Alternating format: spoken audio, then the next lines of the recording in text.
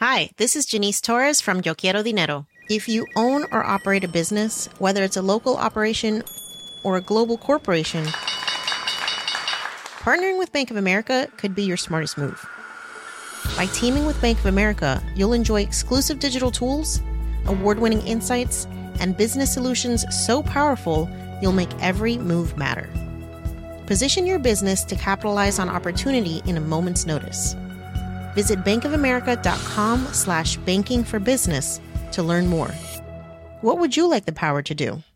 Bank of America N.A., copyright 2024.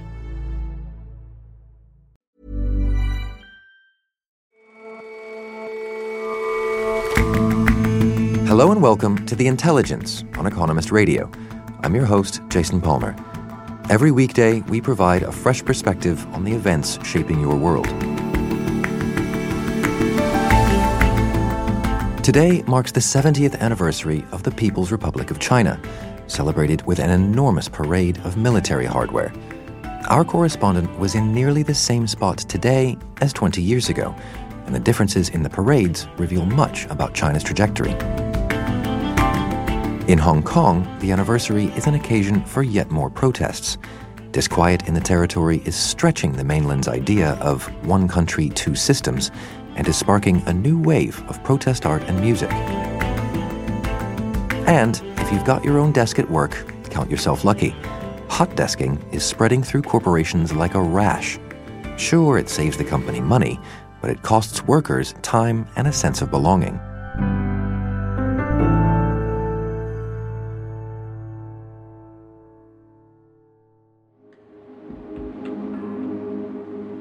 The People's Republic of China began with a military parade. Since Mao Zedong inaugurated the Republic 70 years ago today, resplendent columns of soldiers have marched through Tiananmen Square to mark important milestones. The spectacles showcase weapons that have become progressively bigger, more sophisticated, and more numerous.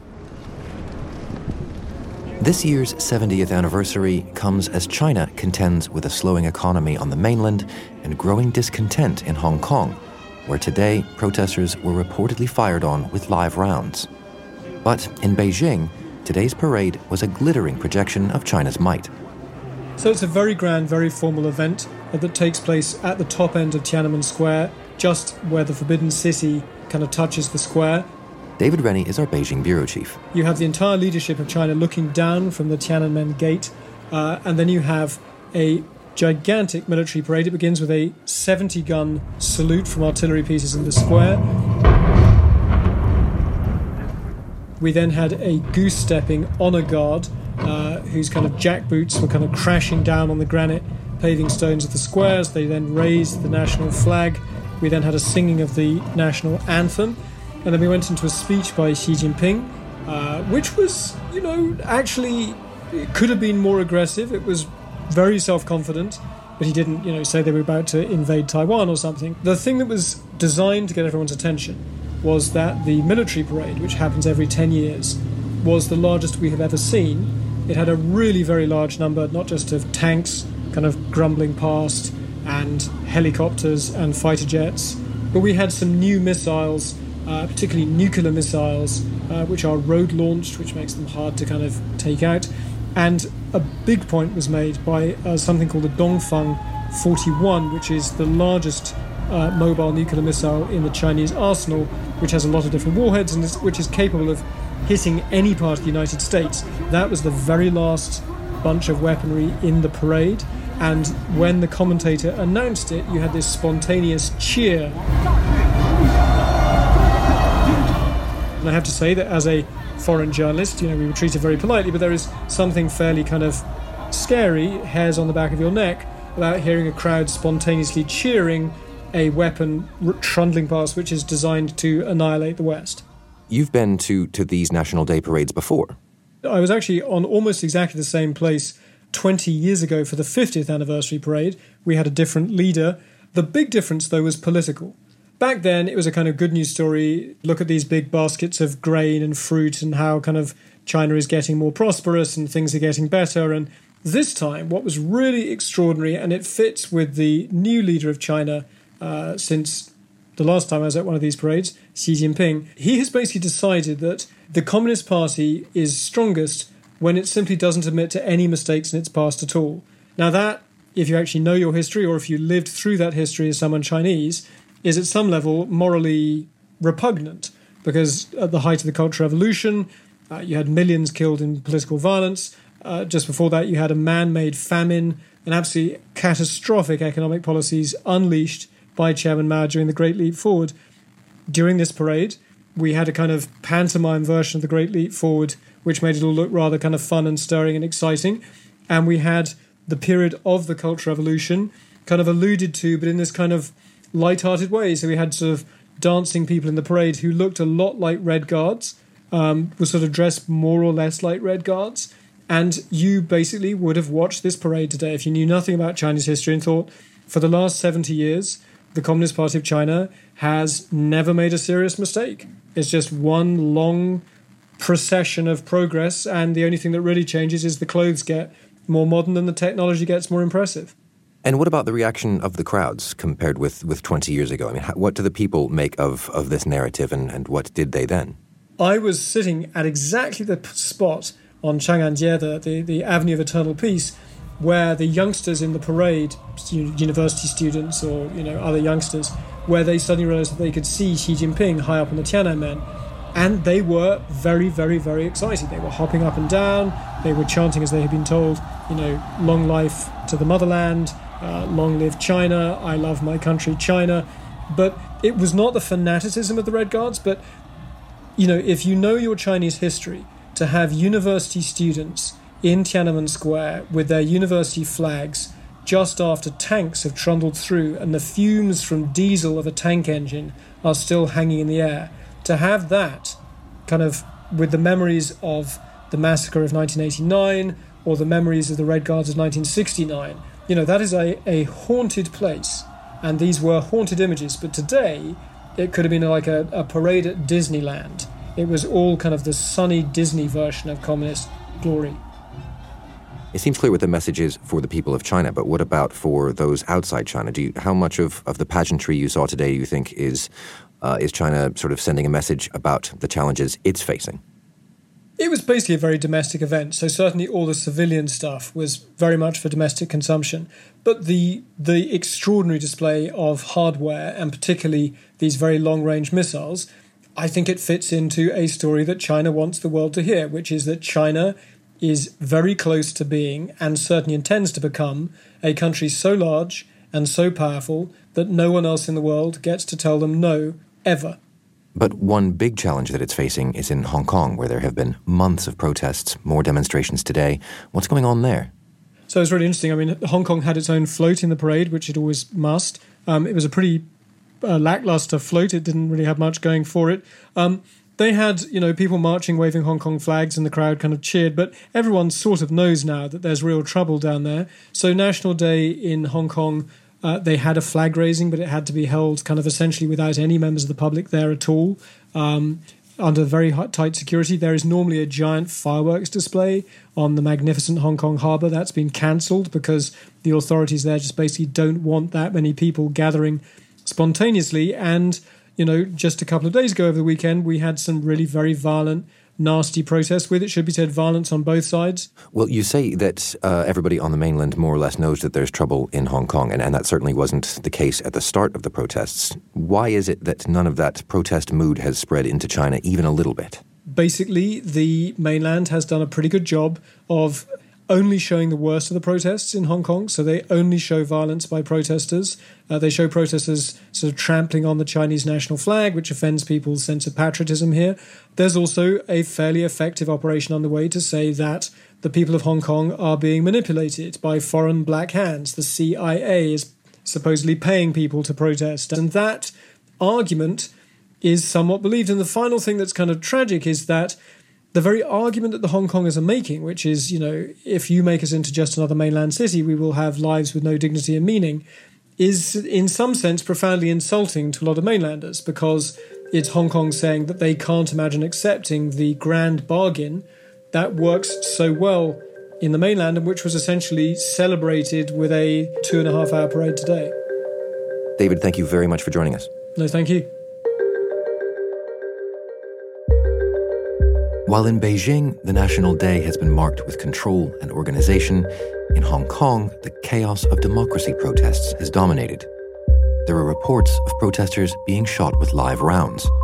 Demonstrators tore down a National Day banner and set it alight. It's not the first time Hong Kongers have treated Chinese nationalism with hostility. Flags have been stomped on, government buildings defaced. At football matches, locals boo or turn their backs on China's national anthem. Hong Kong doesn't have its own anthem, or at least it didn't until recently. All of a sudden, in the middle of September, somebody wrote one. Fiametta Rocco is The Economist's culture editor. She's been reporting in Hong Kong recently. They posted it on Telegram, which is the activists' favoured app, and crowdsourced the words. It has the romantic lyrics typical of national anthems, asking that, "May people reign, proud and free, now and evermore." It's a little bit corny, it's very emotional. It's called Glory to Thee, Hong Kong, and it's immensely powerful. In a slickly produced video, a choir and orchestra perform in the uniform of the territory's protests: black clothing, gas masks, and goggles. It was put up on a Sunday. On the following Tuesday, there was a World Cup football match against Iran, and at 8 o'clock exactly, the entire stadium stood up and sang this anthem that they had just learnt about online. So the mood in Hong Kong and the weeks and weeks and weeks of protests are inspiring new art. Well, Hong Kong's an interesting place. You know, it's the centre of the Asian film industry. There've always been a lot of cartoonists, a lot of designers, a lot of graphic artists. And they tend to be not just creative, but they're very independent-minded. So it's not at all surprising that they are a real backbone of the pro-democracy movement in Hong Kong. And through Telegram, they have been creating new art every day. I mean, there are hundreds and hundreds and hundreds of new images being put up all the time. At first, it was quite light-hearted. Casey Wong is an artist and activist. He had quite a funny piece in the early part of the spring. He'd made a sort of mock prison. It looked actually like a British telephone box with red bars. And he and a friend of his dressed up as mainland policemen with their aviator sunglasses and their little white gloves and their truncheons, which they used to, quote-unquote, arrest some of the crowd. Crowd, of course, thought it was hilarious, the whole thing. It was magnificent for selfies, and so they really greatly enjoyed it. But the mood is getting darker, not just in the street, but also in the art. How do you mean? There have been a number of exhibitions and a number of works that really are a far cry from the levity of the early days. There have been a number of performances over the summer that have taken a much darker turn, particularly a performance artist called Cao Lu, who actually comes from the mainland. Now, Cao Lu is very, very famous because in 1989, just before the Tiananmen Square protest happened, she fired an air gun at one of her works of art, and her exhibition was immediately closed down. So she's always known now as the person who fired the first shot of Tiananmen. Fast forward to 2019, and she comes to Hong Kong. She puts on a new show called Skew, in which she appears in what looks like a sort of great pyramid-shaped prism made of perspex. She's inside it. She's up to her ankles in red liquid made to represent blood. She's dressed all in black and she's writhing around and screaming in anguish. It was a very creepy, strange thing to watch in the city in which these protests are taking place. And in fact, the man who was standing next to me suddenly piped up, "Oh my God, I hope she's not going to prove to be Hong Kong's Cassandra." Cassandra, of course, Princess of Troy, who was a prophetess who always issued warnings and nobody would ever believe them. And is there any sign that the authorities are trying to clamp down on this kind of protest art as it gets louder, as it gets more provocative? There doesn't seem to be, and that's an interesting question because, of course, it is an extremely important outlet when emotions are running very high. And I think it would be smart for the Chinese to allow that to continue, because it's clearly something that Hong Kongers feel very strongly about. It's an outlet for their creativity, and they're very attached to it. Do you think that the change in the art represents the fact that the art is reflecting the protest mood or propelling it? I think it's probably reflecting it rather more. I mean, there's so many things propelling the mood. It's difficult to single them all out, but I think it's reflective. I think a lot of protest art often is reflective. I mean, all uprisings have their iconographies, whether we're talking about posters of the Russian Revolution or the Spanish Civil War soldier being shot in the chest, famously photographed with his arms outstretched, or the photograph of Tank Man in Tiananmen Square. I mean, these come to embody the revolutions themselves. So that kind of imagery is very, very important. And when you're seeing it being produced at such speed, it can reflect a mood very fast. And even conjure up new national anthems. And even conjure up new national anthems. Thank you very much for your time, Fiammetta. Thank you, Jason.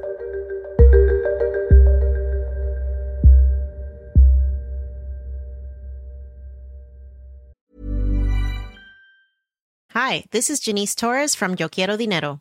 From a local business to a global corporation, partnering with Bank of America gives your operation access to exclusive digital tools, award-winning insights, and business solutions so powerful you'll make every move matter. Visit bankofamerica.com/banking for business to learn more. What would you like the power to do? Bank of America, N.A. Copyright 2024.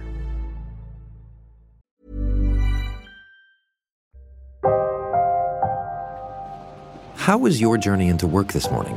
Did you wake up a bit late, get crammed into an overcrowded train, and trudge through the rain only to find that when you got to work, you had nowhere to sit?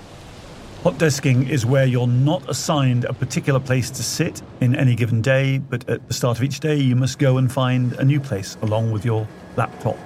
It's a fast-growing trend because a lot of employees no longer work full-time, so companies don't provide a full-time desk.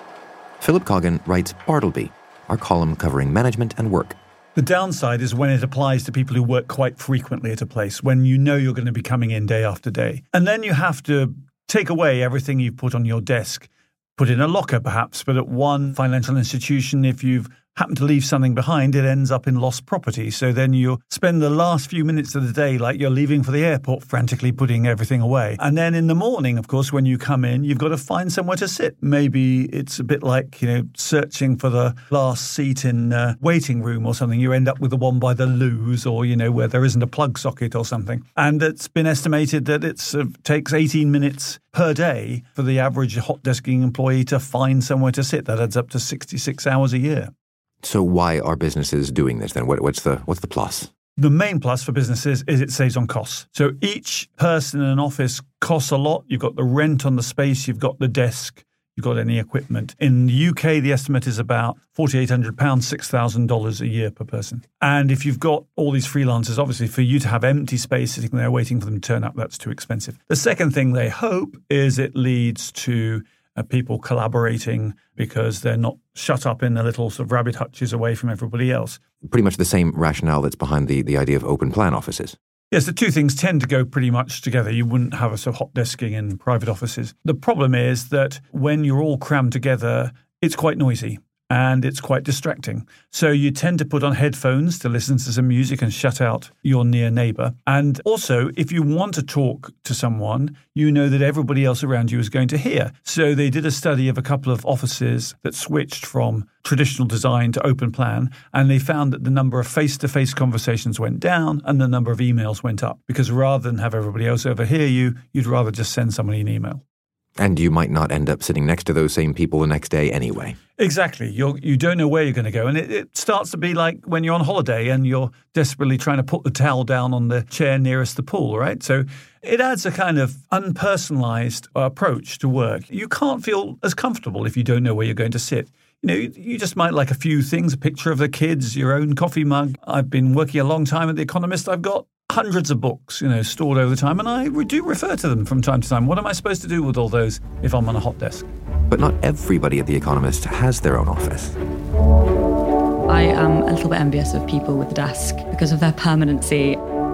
Depending on the day, it's pretty easy to find a desk, but if it's a Thursday, we have a meeting at 10 a.m, so I usually have to scrap the idea of finding a desk, then go to the meeting, then it's even harder to find a desk, so you just plonk yourself down somewhere and hope for another desk to become free. I actually think for me, having my own desk would be what dreams are made of.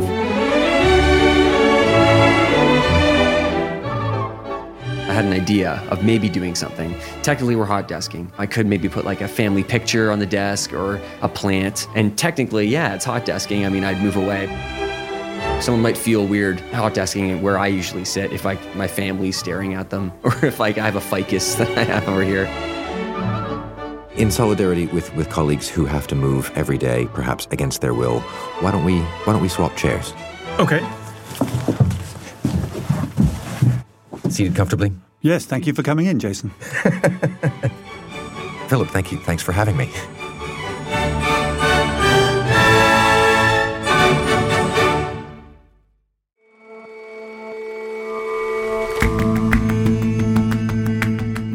That's all for this episode of The Intelligence. If you like us, give us a rating on Apple Podcasts. And you can subscribe to The Economist at economist.com/radio offer. 12 issues for $12 or £12. See you back here tomorrow.